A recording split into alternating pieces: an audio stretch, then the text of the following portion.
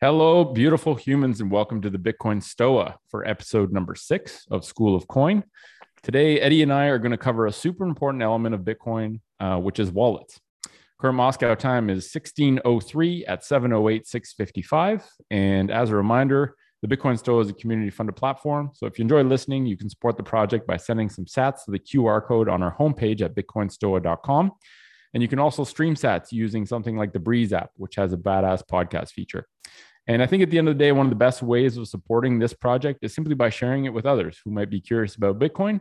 If you find the content valuable, share it with others. And the more people we can get understanding and learning about Bitcoin, the closer we are to a Bitcoin world. So with that said, let's dive into today's topic, which is wallets. And I think maybe a good thing to start initially is that the objective of this episode is to give a broad and shallow overview of wallets, because it is a very busy space. There's a lot of things to know. You don't have to know everything right away. But we're not necessarily going to get deep into the weeds of specific elements today. We're actually planning to do an entire show with multiple episodes completely devoted to wallets, where, for example, we can interview the actual creators of wallets and ask them, why did you create this? What are you optimizing this for? Who's this wallet for? And we can also talk in depth about different features, some of the more complex features like coin joins or what Tor is and all that kind of stuff. But today we're going to keep it simple. And I think a good place to start is with the fundamental question: what is a wallet? What problems do wallets solve? Why do they exist? So, Eddie, when someone comes up to you and says, what is a wallet? Or when you instruct someone on starting by obtaining a Bitcoin wallet, what's kind of your high level, simple description for them? And then maybe we can just riff on what is a wallet before we get into different elements of wallets. Cool. Yeah, I'm planning on giving a better definition than the last time you asked me. I think I hiccuped a little bit, but I think if I was going to be telling somebody about a Bitcoin wallet, I would be explaining to them that it allows you to store and send and receive Bitcoin. And so it allows you, it's a way for you to interact. It's the only way for you to interact with the Bitcoin world and ecosystem. And essentially it allows you to do those three things very simply, store or hodl, send to others, and receive or receive Bitcoin. Yeah, that's a good definition. And I think it's, wallets are important because they are actually the piece of software that allows us to interact with the protocol, right? That is how we actually communicate with the Bitcoin network and broadcast transactions or receive transactions. So wallets are actually really important.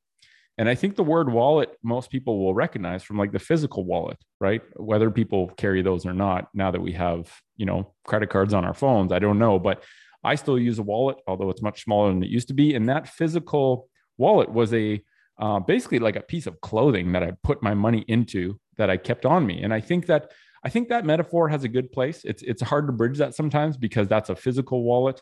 Although there are physical Bitcoin wallets, it's a digital, essentially it's a digital concept. So that's kind of hard for people to wrap their heads around. But what I really like about the metaphor of a traditional wallet is that it protects, before credit cards, they used to protect your cash. And Bitcoin, being a bearer instrument, has a good metaphor to that, in that if someone steals your wallet, no one's coming to the rescue if you can't find the person who stole it. And even if you can't reclaim that from them, your wallet's gone. And so securing your wallet becomes really important. And I think the one differentiator is that a wallet doesn't just hold your physical money. Your Bitcoins are everywhere and nowhere at the same time, right? They are not in any physical location. What you keep custody of is the private keys to access your Bitcoin, which are, like I said, everywhere and nowhere at the same time, which is hard for people to wrap their head around. But the keys, the private keys, are what allows you to send Bitcoin to someone. Your public address is what allows you to give someone a code so that they can send you Bitcoin. So yeah, I think you said it well, where it's like what allows you to store, send, and receive Bitcoin. It's your touch point with the protocol. It's what allows you to interact with Bitcoin. Yeah, I also think that you had a really good point there, Nick, is that one of the harder things to understand is like, what is this wallet? It's not even a physical thing that I can touch, and what is it holding exactly? And you explained it pretty well that, I think like relating it to people that it's like a container. and it's able to hold things. Like I was looking for a lot of definitions, like basic definitions of wallet, and it all really pertains to like the physical, a bifold or something like that you can hold on to. But another definition of wallet is a container, and I think that is kind of like exactly like what you're explaining. It's essentially a place to hold these keys and securely hold the keys of Bitcoin. Yeah, and I've even heard good metaphors about keychains because it's almost like a keychain more so than a wallet because you can have multiple keys, and this is like almost like an O-ring that holds all your keys, which the hardest part for people to get over is that's not physical most of the time. Although they have hardware physical wallets, so it just gets really confusing. But at the end of the day, your wallet is what secures your private keys, and I'll have a go at this because I've been trying to work through this metaphor, and I don't know how clunky it is still, but think of a wallet as a digital bank of lockers. So if you go to a train station, they'll sometimes have lockers that you can rent. You put money in, you put a pin in, and you have that locker for a set period of time. So creating a wallet is like creating a digital bank of lockers that you can create to store your wealth. Each of those lockers has a little slot that allows someone to put something into the locker, but they require a key in order to open the locker and take it out. And you can create a master key for all those lockers. So say you create a bank of 20 digital lockers, you have the master key to open those lockers. You can give the address of the number of those lockers to individuals who can then send money to those lockers. And you can even customize, like maybe you need 2 keys to open the lockers. There's 2 keyholes that have to be turned at the same time for you to open those lockers. And so your wallet is like that digital bank of lockers. Where other people can put things in, but only if you have the keys can you take things out. And keys are essentially random strings of letters and numbers that only that no one can guess based on the probability of guessing a string of numbers. And that's sort of a good way. I feel like I'm trying to work out that description because I think it's a way to bridge the physical with the digital to give kind of like a metaphor. So, yeah, and I think the whole idea that these lockers are completely programmable, where you can determine how many keys you need to open them, what keys open which lockers, is kind of cool, but it can also be intimidating. And so when we look at this, there's many wallets to choose from. You have hardware, software, metal, paper. Each of these wallets has different trade-offs. I think the really key thing is to anchor down on for everyone is that holding your own private keys is very important. If you're not holding your keys, you don't actually own any Bitcoin. You just basically own an IOU for Bitcoin and are hoping that the person that IOU is with isn't going to steal your Bitcoin, lose your Bitcoin, and that you can obtain your Bitcoin when you want it. And there's a lot of risk there associated with letting someone else hold your keys. So not your keys, not your coins. I think everyone should try and work towards non-custodial wallets and stay away from paper wallets unless you're really advanced, because I think I've heard of some people making mistakes there, and it kind of sucks when you lose Bitcoins because no one's going to bail you out. Full responsibility is yours.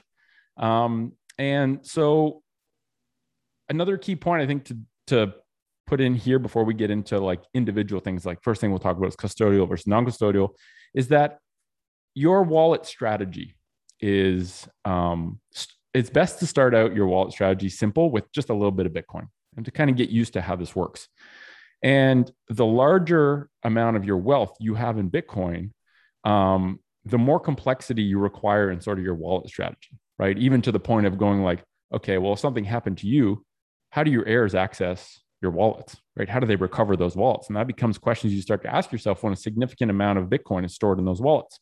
And so I think we're going to cover a bunch of different elements from a high level, but just know that the more wealth you have, the more time you have to spend determining what the best wallet strategy is for you.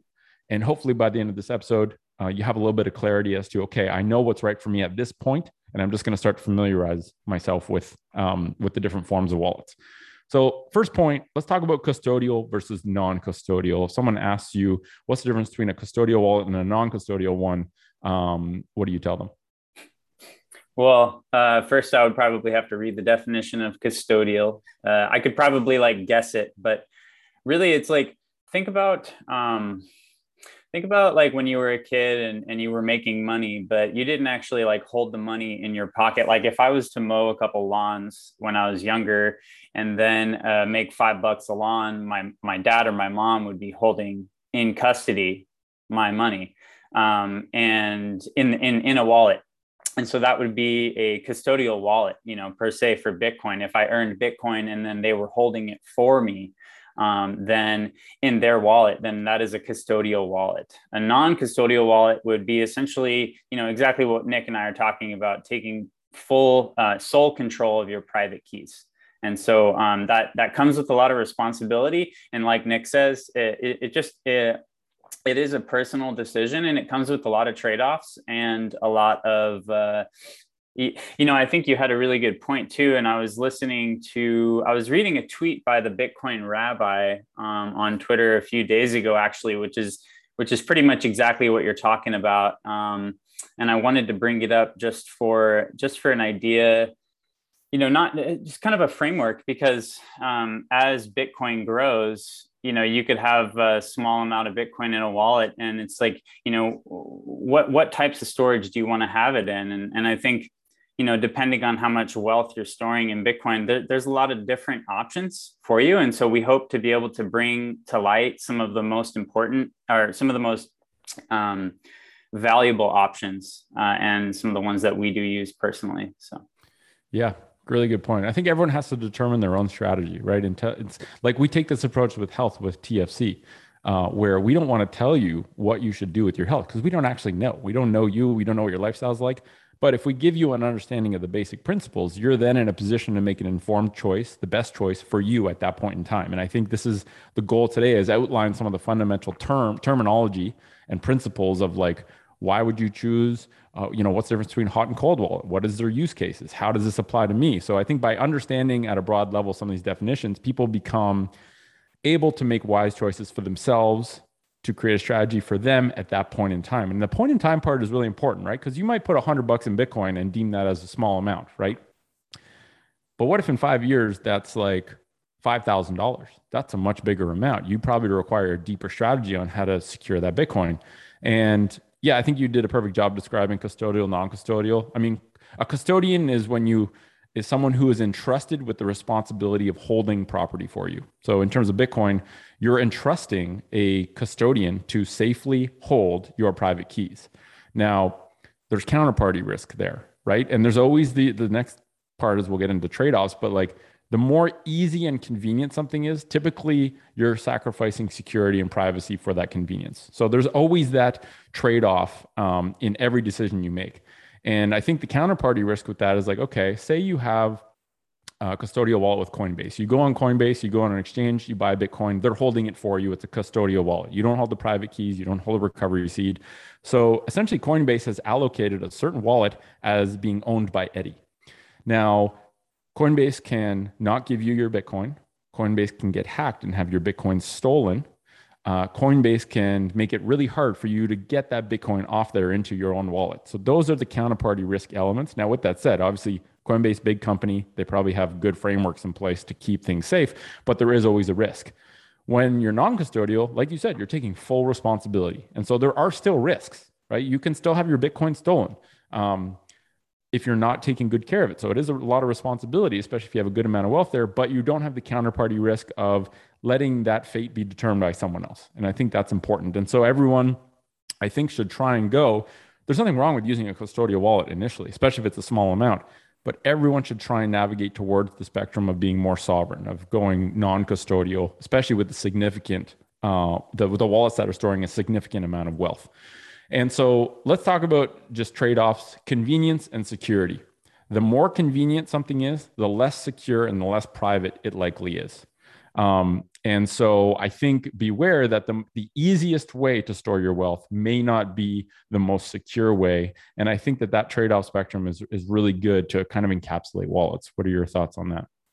Yeah, I completely agree. I really like my notes for trade-offs. In terms of convenience versus security, it's really like, what are you going to be doing with the Bitcoin, and make that choice for yourself. Like, when is it okay to trade that convenience?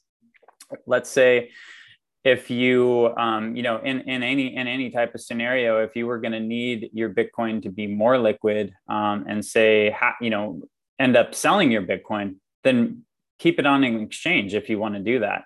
But if you are looking to hang on to it long term, then possibly consider non-custodial wallets and other options and such. But really, it's a personal choice. And like Nick said, if it's a smaller amount of Bitcoin and if it's something that you feel comfortable leaving on an exchange where it's custodial, you are not managing that Bitcoin, all yourself, then do it. But it is a personal decision, and I would not recommend putting all your eggs in one basket in terms of putting it all into a custodial wallet. Yeah, it really does depend what's at stake. Like, is your life's Yeah. wealth at stake? Well, it's probably in your best interest to gain some understanding, to take responsibility for that. That got me thinking of sort of my mom, who first got into Bitcoin through an ETF, and that's she doesn't even know what keys are. She didn't know what keys were at that point, and that was fine, right? That was the most convenient way for her to onboard into Bitcoin, but it's also the convenience of that means it's less secure. Means if that ETF holding the Bitcoin gets hacked, her Bitcoin's gone. If the trading platform that she used to buy that share through traditional legacy financial rails has a problem, or if the government doesn't want her to cash out of those shares, then that's a security risk, right? Privacy. Everyone at the bank knows that she owns that. So I think really just thinking, the easier something is, the less secure and private it's going to be long term. And everyone has a choice to make based on how much of their wealth is getting stored and the risk that they perceive with that. Like, if someone has no intention of taking responsibility, they're inevitably choosing to adopt more risk and less privacy and less security. And that for them might be fine. But I think people need to be aware of the trade-offs to make an educated choice. Let's talk about hot versus cold wallets. So hot wallets are used to describe wallets that are connected to the internet. So these are obviously more convenient, but they're also more vulnerable because they have a surface that makes them open to online attacks. Whereas a cold wallet is not connected to the internet. So it's definitely less convenient because you have to know more about these wallets in order to do them right. But they're much more secure, right? You're essentially eliminating the entire attack vector of the digital attack vector, right? No, cybersecurity becomes not an issue if your keys are not interacting with the internet on a regular basis. Has hot and cold been something in your vocab that you think of, or that people are asking questions about? Yeah, I guess I say cold wallet a lot. I still don't utilize hot, but I do like the terms. I think that you explain them very well. It's like a hot wallet is where your private keys, again, we're all talking about how to hold your keys safely. A hot wallet is going to hold your private keys in online servers, so they're going to be online. And a cold wallet will be offline. The keys will be offline. So essentially, you think about it as like you're unplugging from the system, the internet, the electrical grid. So when you do that, your keys are much more safe, and it makes sense to me. I like the terminology, and I use both. I have a hot wallet and I have some cold wallets. Cool. Let's talk about software hardware, because I think this is another kind of distinction that's important to make. And I'm sure, if we don't look back in 6 months and listen to this and spot some errors in our thinking, then we're probably not learning. At a fast speed. So I think, anyone who's listening to this, please, in the YouTube comments or even at the Stoa, let us know if we're getting something wrong. We're going to get things wrong, and that's okay. From my understanding, all wallets have a software component, and hardware wallets are software components that also have a physical device attached to them. And the cool thing about a hardware wallet is that it allows you to sign transactions even if the computer you're using isn't completely secure. And it kind of gives an added layer of protection from malware and cyber attacks, because you're not actually divulging your keys on the internet. You're signing using a device that is protected from your online sort of component, the software component of that wallet. And, I've used Trezor as a hardware wallet. Now I use the Blockstream Jade. And I think at the end, we'll just recommend like what wallets are we using right now and why, so that people have some suggestions to kind of look into. But, once again, you have to really buckle down on the fact that your Bitcoin never resides in a specific place. It's everywhere and nowhere at the same time. What you do have is the private keys. And so you can either store those private keys in a software element, which would be like an app that you download, or you can store it in a hardware element, which is like a little computer chip that has software, ideally open source software, but is not connected to the internet, is separated by a layer of obfuscation where the things you're doing on that device physically are not transparent to the device you're using that's connected to the internet. How do you describe hardware wallets to people? Because I recommend them frequently, and sometimes it's tough. You can know something and have trouble describing it. And this is like, like to fly a helicopter, you need a certain subset of information. To teach someone how to fly a helicopter, it's way fucking harder. And so I think you and I are sort of still working on mastering how we explain these things to people that have no background context and no understanding of Bitcoin. But yeah, how do you describe a hardware wallet? And is there a favorite that you like to use? Yeah. Yeah, it's. I think that you did a really great job explaining the two differences between software and hardware wallet, because obviously they're both going to contain software, and so like definitions are going to be a little bit convoluted. But I think it really makes sense in terms of how I explain a hardware wallet is simply that as soon as I unplug this piece of hardware off of my computer, I'm talking to my friend, as soon as I take this hardware wallet out of my computer, it can't be touched. And it's perfectly safe in this little box. Now that comes with a lot of different risks, but I think that explaining it's been easy to me to explain it as something that's just completely separate from your computer. It's separate from the internet. And so in that sense, it does remove that attack vector. Yeah, that vulnerability of like having your data online or having, passwords online. And I think that's just like kind of reminds me of this, not really a quote, but just some like tips that somebody was saying is like, just think that all of your usernames and passwords will eventually get leaked. So if you're thinking like that, then you're gonna probably be doing some more best practices in terms of securing anything that you consider valuable. And so having a hardware wallet is going to be a good way to have peace of mind to securely manage Bitcoin yourself. But it is fun, like talking about hardware wallets and just trying to like rip out a definition myself. It's a fun exercise. And I think that, more people learning about hardware wallets like you and myself and in defining them and sharing them with others is going to really spread the word. But I personally, in terms of hardware wallets, I too use Trezor, and I also use Ledger.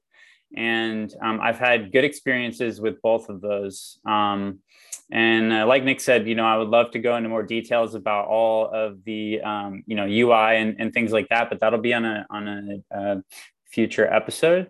But yeah, like, in any other term, like I think hardware wallets just should be utilized by anyone who is serious about learning about Bitcoin and serious about holding their wealth in Bitcoin. One practice that I am beginning to start is if I do meet somebody or if I'm talking to one of my friends who is interested in Bitcoin or sees the value in taking their Bitcoin off of an exchange, then I will just give them a wallet. I have like a couple, I always like to have a few extra at the house that are just empty. And I just say like, here, like take this and, we can open it up or play around with it and learn about it. But I have noticed that it does, it does, make people feel more comfortable and secure. And so that's a cool practice that I've been doing most recently. Yeah, I stockpile a bunch of Trezor ones, the cheaper Trezor wallet, because part of me has a fear that they'll have supply chain issues at some point. So I have like a little stock of them, and I essentially give them to family. They just pay me whatever I paid Amazon to buy them, and I think the Trezor one is like $75 Canadian delivered, which is fairly cheap. And just the exercise of taking an hour and going through and opening this thing up and figuring out how it works. The coolest thing about Trezor is like, you have a little device, there's a keypad on there, there's a pin to get in. So your first line of defense is you need the actual device. So if someone doesn't have that device, they don't have access to your keys. Your second layer of defense is a pin to be able to get into the device and access the private keys. And the cool thing about a Trezor is that you plug it into your computer. On the computer will show a 3x3 grid with little dots. You see no numbers. On your device, you see the numbers.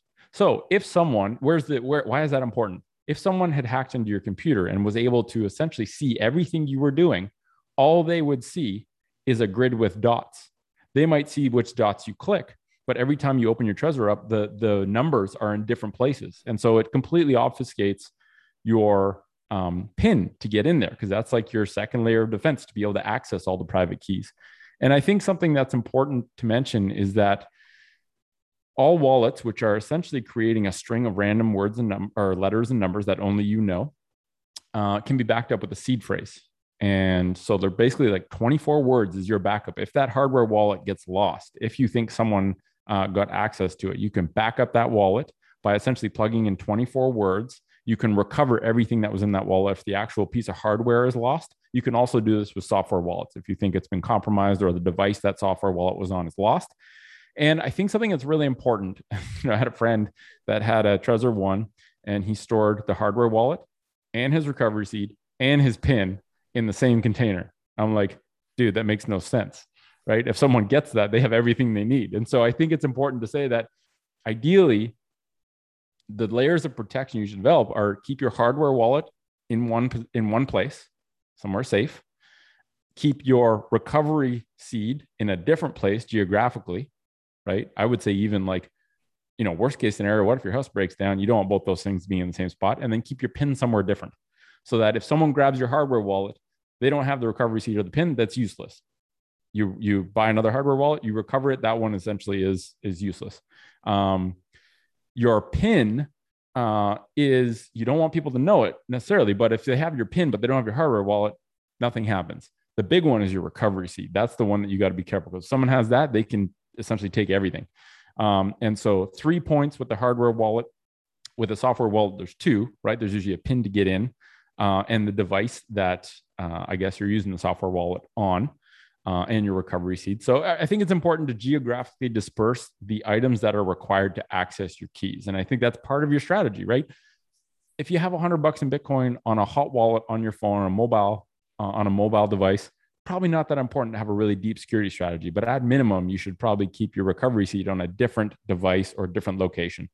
And so it can be overwhelming at the start. And if you're getting overwhelmed and it's causing you to withdraw and not go into this, you probably went too hard too early. And the best thing to do is just put a couple bucks on a software wallet on your phone, custodial or non-custodial. If it's a small amount, just start playing with it, start interacting with it.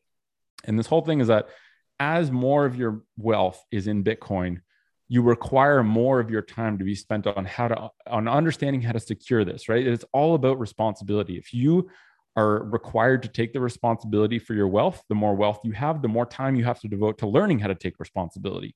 And some people will lose Bitcoin, and that's like burning your hand on the stove, right? That's what teaches you the stove is hot. You shouldn't do that, right? If you lose some Bitcoin, it's like, well, I didn't have a good enough understanding of how to take custody of my own keys. So I'm going to fix that by learning how to do better. And so, yeah, that's software, hardware, software. I don't think we have to explain that further, but maybe the next one to go on to is mobile and desktop. And I think this is pretty straightforward, but there's probably some nuggets to put in there. Mobile wallets on a mobile device, usually you're going to have less funds on a mobile wallet. It's more convenient because it's portable. And then on a desktop wallet, you have less convenience, but typically desktop wallets will offer a broader spectrum of privacy and security features. And typically you'd use a desktop wallet for like mid to deep Bitcoin storage, in terms of where that fits into your strategy. What are your any points to chat about in terms of mobile and desktop? Yeah, I mean, you pretty much covered it. I personally haven't really dug too much into mobile or I guess desktop wallets. I know some, for instance, Trezor and Ledger have desktop platforms, and then Ledger also has a mobile platform. But then there are certain wallets and companies that are specifically desktop only. And those I really haven't gotten into, but I do know, it might be obvious, but I learned this from first person, just using it myself is that, like you said, a desktop wallet is going to typically have a little bit more capabilities and usage. And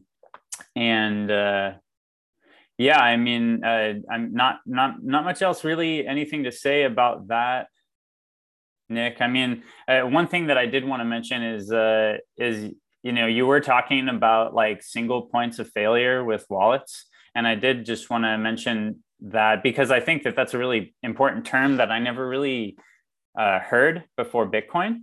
And I think that if everybody should learn that a single point of failure is important to understand. And it's funny because I'll just admit it right now that I was one of those guys who had my everything in one box. I was too. And honestly, too. I had like nightmares. Like sometimes I would just think about it, and your mind can run you wild. But I think that again, having best practices in place, eliminating single points of failure, and then also getting to know all the different types of wallets. Like Nick and I were talking about, like I would love to learn more about desktop specific wallets and things like that, because it's a space that's always constantly changing. And in terms of security and privacy, that's also changing. It's a very like fluid environment. And yeah, those are my thoughts on mobile and desktop.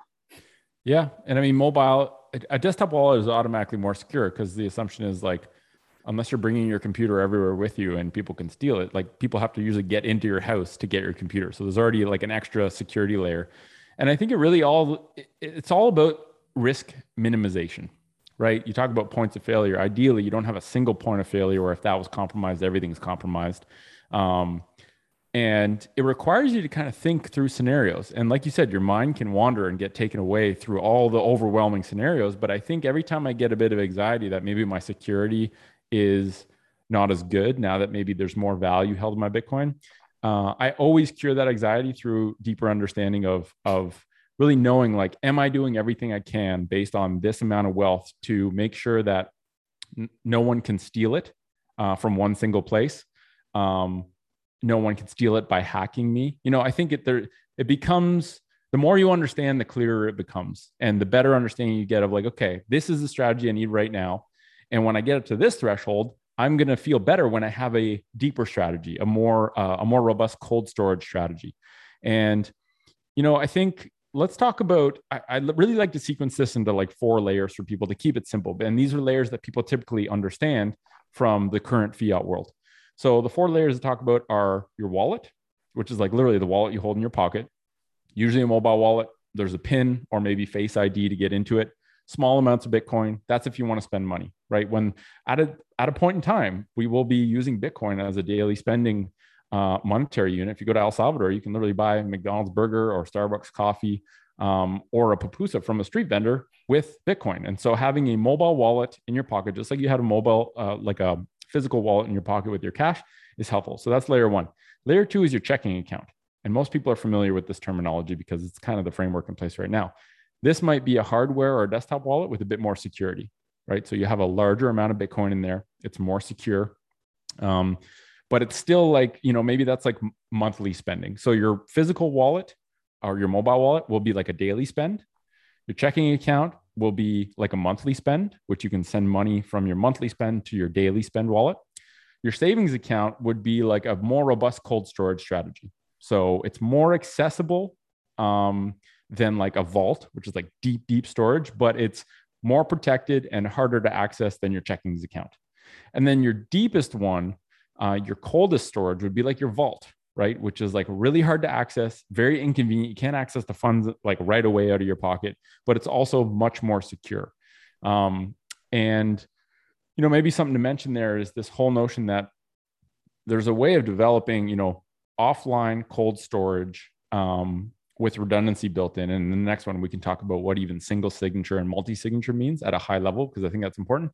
But when it comes to securing a private seed, like your actual recovery seed, that's a very important piece, right? And so I've gotten to the point where I'm starting to experiment with different devices, like a HODL Swiss is one device, CryptoTag is another, where you're actually stamping codifying the words into like a binary code, like a 4-number code, and stamping that into metal items that even if your house burnt down, this would survive.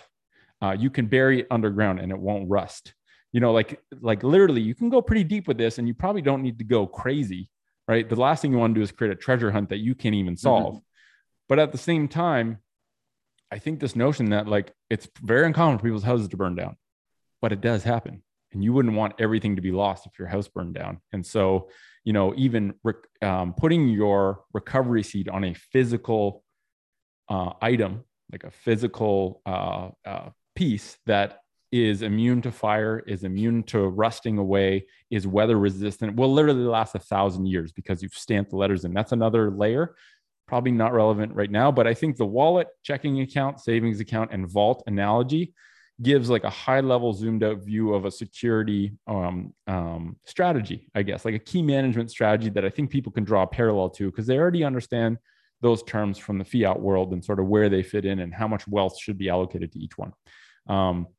So what are your thoughts on that? And do you use a similar structure yourself? If not, what kind of structure are you using right now for managing your keys and like using your Bitcoin? Yeah, that was a really good framework that I haven't heard of before, Nick. And it's actually like pretty similar to the framework that the Bitcoin Rabbi posted on Twitter. And I'll just kind of rattle that off real quick and then talk about my own personal strategy, just because it's so relevant right now. And again, this is just a framework too, but it's a really good way to constantly be thinking about your wealth and how you're storing it, and some tips for storage. So if you're storing less than a month's salary, it would be maybe okay to have it in a custodial or a lightning or a mobile device. If it was up to 6 months salary, think maybe mobile device, maybe paper, maybe hardware. 6 to 12 months hardware, paper, and metal backup. And then, depending on how much wealth you're storing, we can kind of go into the details of multi-signature and like you said, how in depth of a treasure hunt do you want to create for yourself to access your Bitcoin. But me personally, I do like to have a little bit of Bitcoin on a mobile wallet. I hold it on my Cash App wallet, which I think is very useful if I was going to send like 5,000 sats to support a podcast or send a couple sats over to my buddy who's just learning about Bitcoin. That's typically what I'm going to be using. So it's like my day to day. It's like my wallet, like you said, it's that daily thing that I'm going to be using.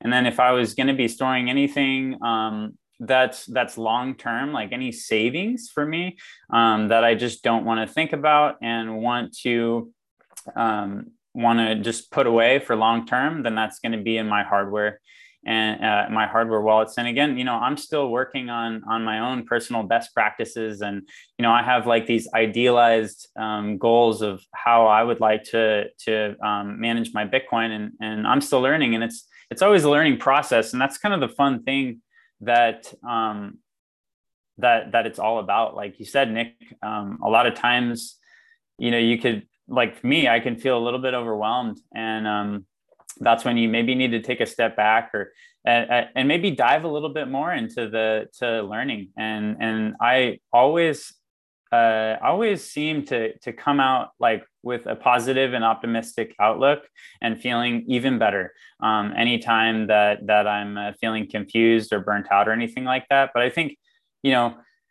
in terms of holding in a hot wallet or a software wallet or a mobile wallet, I think it's how are you going to be using your Bitcoin? How are you going to be storing it? And just think best practices. Think about what you want to do for yourself, and keep a low time preference. And don't think about things happening too fast. Make sure that you're thinking in long term. Yeah. Yeah. Well said. I think the cool thing is that the more wealth you accumulate in Bitcoin, typically the more time you have available. You have a less pressure to spend your time doing things that aren't important. And the more wealth you have, the more importance gets placed on the Bitcoin you have.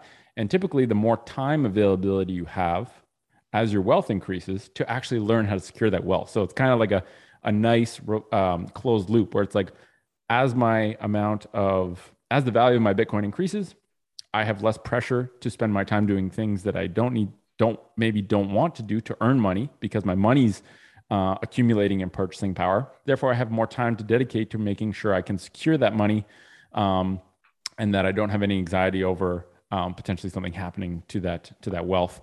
So yeah, and I think the one caveat I would say about the rabbi kind of framework he delivered is like be careful with paper wallets.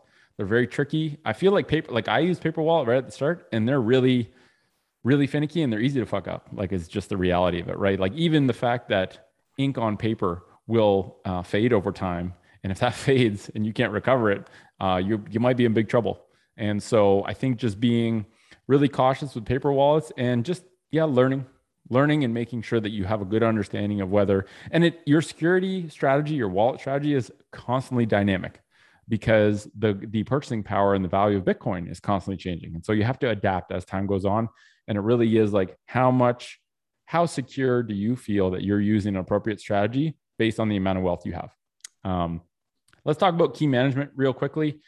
We'll keep it simple, but like I said, you need to improve your understanding as the amount of value you're accumulating in Bitcoin increases. And I think a really important thing to note here is that 100% security is not good because that means not even you can access your Bitcoin. And I think it's easy.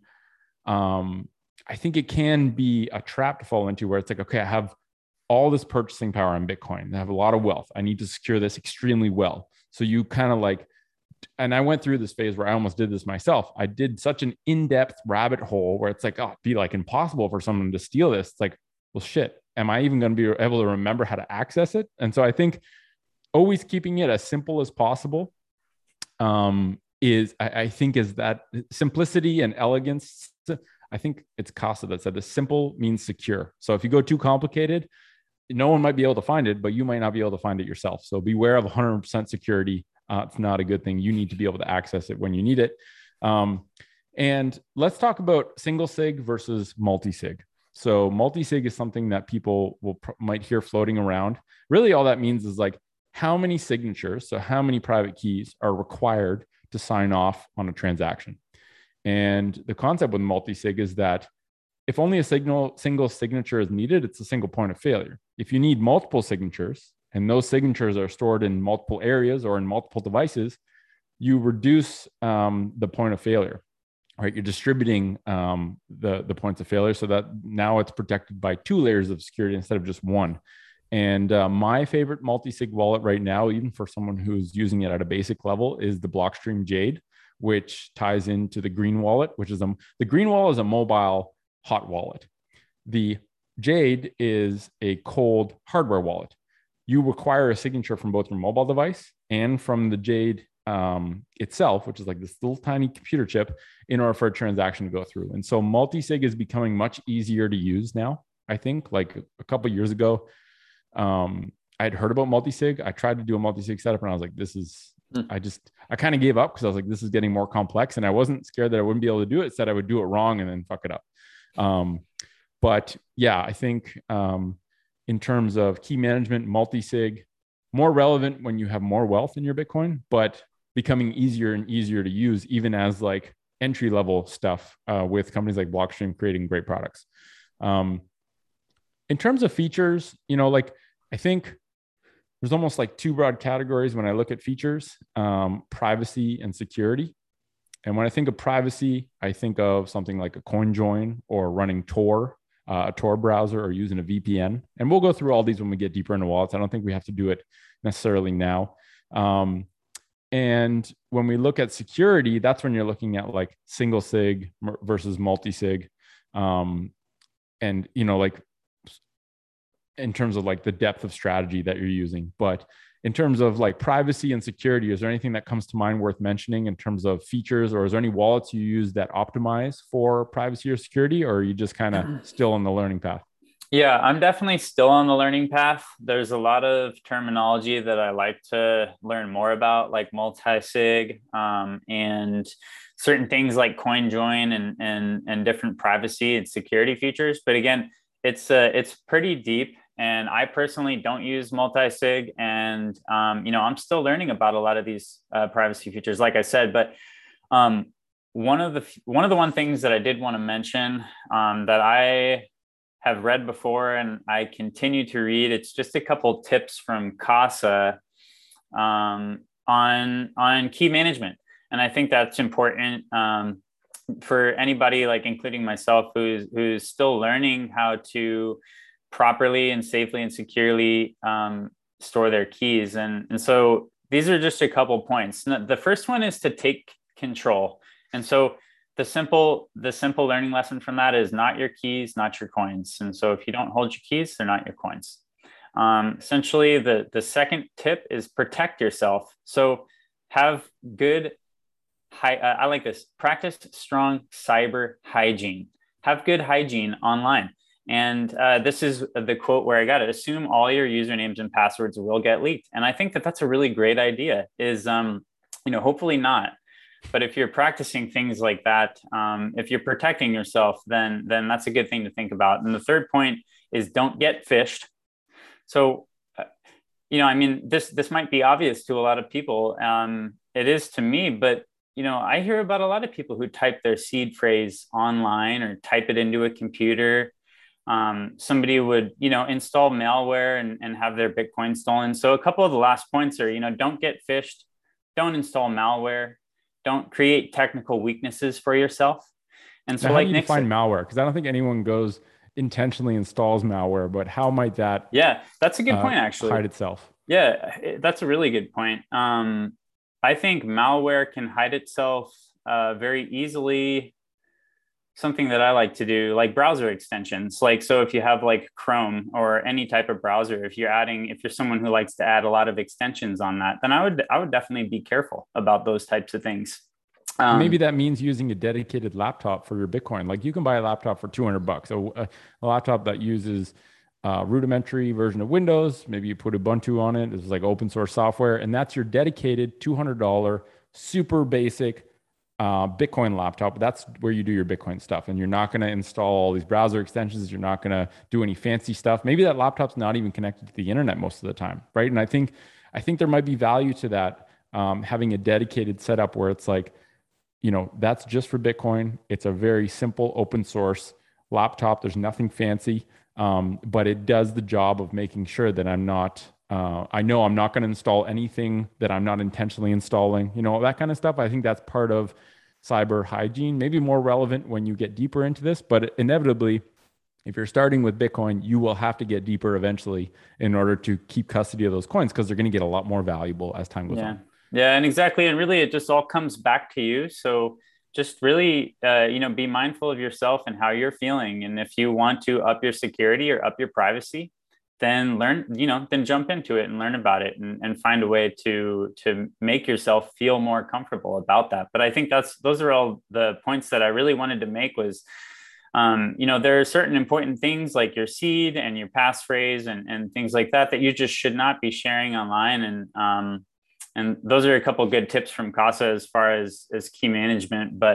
Um, but yeah, Nick, I mean, really, it's exciting for me because as someone who's newer into Bitcoin and only a year into my journey, I think that and honestly, it's surprising to me that I still haven't gotten to the point of learning more about multi-sig and things like that. But I think it really comes with time. And the exciting thing for me in the future about Bitcoin is that a lot of these features are becoming a lot more user friendly for people like me who are not software devs and don't know how to write code.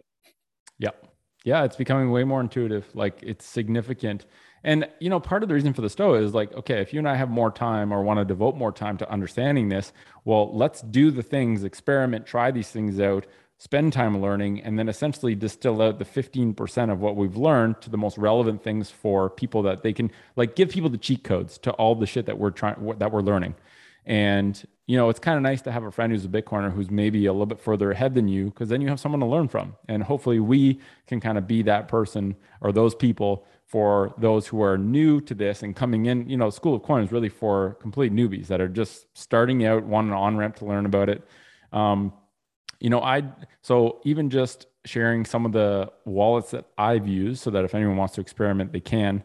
I'm currently using Moon Moon Wallet, which is a non-custodial. Now that people kind of know these terms, it's a non-custodial Bitcoin and Lightning hot mobile wallet that I have on my phone. I also have Blockstream Green on there, and I think it's kind of cool. I have a lot of different wallets that I experiment with. Bread, Wallet of Satoshi, because I want to see what all the different UIs are. And clearly, you have to be interested in this to do that. But it's kind of nice to see how do all these different wallets allow you to back up allow you to do your recovery. How does the user interface look? How simple are they? How complex are they? Do they allow you to see transactions? Do they allow you to choose your fees? So there's a lot of different features, but at the end of the day, starting with a hot mobile wallet is typically a good start. So those are the ones I'm using for my hot wallet. I use Wasabi for like a higher privacy desktop wallet. Wasabi is a really awesome, we have no agreement or partnership with any wallet companies. And the hope is by keeping the Stoa a community funded platform, we never have anything that takes away our objectivity so that we can literally just be completely honest. We're not worried about pissing off a sponsor or anything like that or being biased. But Wasabi is an open source, non-custodial, privacy focused Bitcoin wallet for desktop. It offers things like coins join, like they have a coin join, which we'll talk about in a later episode, but they include the Tor browser, which is just all these cool privacy features that are a little bit more in depth compared to what the average person needs if they're just getting started. But is also like super powerful and becoming way more user friendly. So that's my desktop wallet. I use Trezor, the Trezor One and the Blockstream Jade as my hardware wallets. And the Blockstream Jade is my very first multi-sig product, and it's insanely intuitive. So I would recommend if you want to get started with a multi-sig, buy the Blockstream Jade hardware wallet. It pairs up with Green Wallet, which is a mobile wallet, and it's just a really awesome device. And then I use Cypherwheel and CryptoKey as like physical key backups that I kind of experiment with. And I really like experimenting with these products because they're very well made. Like Cypherwheel is like this crazy stainless steel wheel that you put little chips in, and like it's really cool. I nerd out on the hardware stuff. And then I'm currently the project that I'm working on right now is like my vault setup, which is a Yeti cold protocol, which is a 3 of 7 multi-sig where the private keys are never ever on an internet connected device. And it's like I've been in this for 8 years, and this is like pushing the boundaries of my technical understanding and willingness to commit a shitload of time to learn how to do this. If you're interested, it's yeticold.com. It's an open source protocol by like actual privacy and security like researchers. Like these are the dudes that are really deep into this. And so there's a big spectrum, and like you said, Eddie, I think start small, start simple, build a routine of constantly expanding your understanding so you know what the landscape is like, and you're basically learning self-defense, right? Like learning physical self-defense is really important. The hope is that you never have to use it, but if you do, it's really good to have it when you need it instead of seeing the need and realizing that you didn't have it, right? And so I think this really is developing your own wallet protocol, like understanding what a wallet is. It's a keychain for your private keys, taking control of your private keys, going from custodial to non-custodial, and really taking full responsibility for your wealth is a good move to make. And then as time goes on, you just learn better and better self-defense as the amount of wealth you have to defend increases. And like I mentioned before, as your wealth increases, you end up having more time to actually learn about these things. And so hopefully that was a good 101 to wallets, some of the terminology, some options or different products that maybe people can check out. Eddie, is there anything you want to chat about or leave people with before we sign off on this one? Yeah, I would say nothing in particular. I think what I really want to get across to everybody today, and really myself, is that learning about wallets and learning about Bitcoin is a really, really fun journey. I think that you should never be hard on yourself. It's okay to make small little mistakes, and that's the most important thing. Like when you're getting these wallets, I think that one of the great pieces of advice that Nick talked about is like put a little amount of Bitcoin on there, and play around, send a little bit, receive a little bit, and get to know the platform. another great thing to do is to really get to know all the different hardware wallets. Like Nick uses a ton. I personally, just have one mobile wallet. Which is Cash App. I just downloaded Moon, and I'm still like really getting comfortable with it, like in the Lightning Network, which is totally fascinating to me. And then personally, in terms of hardware, I only use Trezor and Ledger, and those are my only two. But it's perfectly okay to be wherever you're at in your Bitcoin journey, and just for the fact that like you're listening to this episode or you're Googling like Bitcoin wallets is like you're in the right place. And so I think that's just where I want to leave everybody with today is that privacy and security are super important. In order to lock that in, we have a lot of different wallets to securely hold your Bitcoin keys.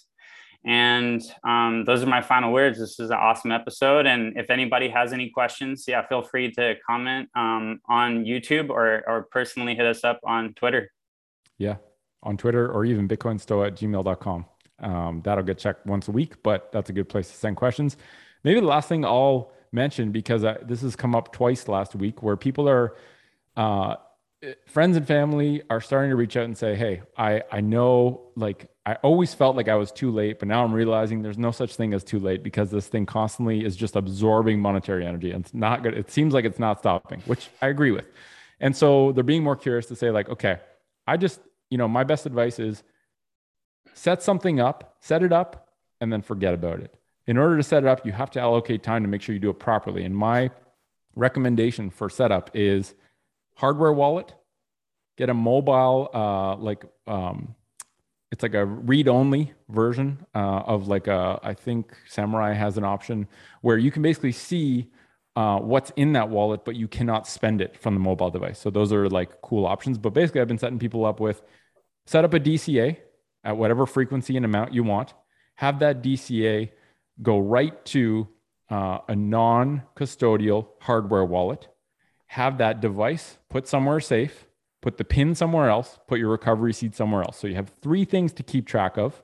You only set it up once. You can adjust the amounts or the frequencies, but that is set up. You can forget about it. And maybe once a month or once every couple of months, it obviously depends on how much you're putting in there. Play with it. Get a non-custodial hot wallet on your phone. Send $5 from that cold storage device to the hot wallet. Play around with it. Send a transaction to somewhere or someone. Even better, gift a couple bucks, like 5,000 sats is like what, 250? Gift that to someone that has no idea what Bitcoin is. Get them to download Moon Wallet and do that. And just know that like things are on autopilot. You have a good initial security setup until you get over whatever amount you feel comfortable. Like the amount threshold of money that determines whether you should increase your security protocol is 100% subjective, right? Someone with $5,000 might think I don't need anything more because I have $1 million in my fiat bank account, which is melting away. P.S. And someone with not very much money, $200 in Bitcoin might be a lot for them to be like, this is a really important amount, so I have to build up my security protocol. And I think everyone has to make that decision. But at the get-go, set up a DCA, get a good hardware wallet to start with. I think the Blockstream Jade is really cool because it's super intuitive and easy to understand. Put the hardware device, your recovery seed, and your pin in different places, and know that you can literally spend no energy on anything after that initial setup, apart from once in a while doing a transaction to make sure you're staying literate with how to do this without messing things up. And so it doesn't have to be super complex and crazy, but as the percentage of your wealth increases that's held in Bitcoin, you need to take more and more responsibility, learn more, understand more. And hopefully the Stoa and Eddie and I can be a good resource for that as you're moving forward. So thank you all for listening. We appreciate you giving your attention to us. We hope this episode was valuable in terms of defining some terms. I think I have a notebook. I have a bunch of kind of sequential notebooks, but I like taking physical notes. So, take some notes after each episode that you listen to. Even if you never read the notes again, I think for me, at least, writing something down hits like control save in my brain, makes something more memorable long-term. And we hope that School of Coin episodes are giving you some good material to take notes from for yourself and kind of extracting what's relevant for you.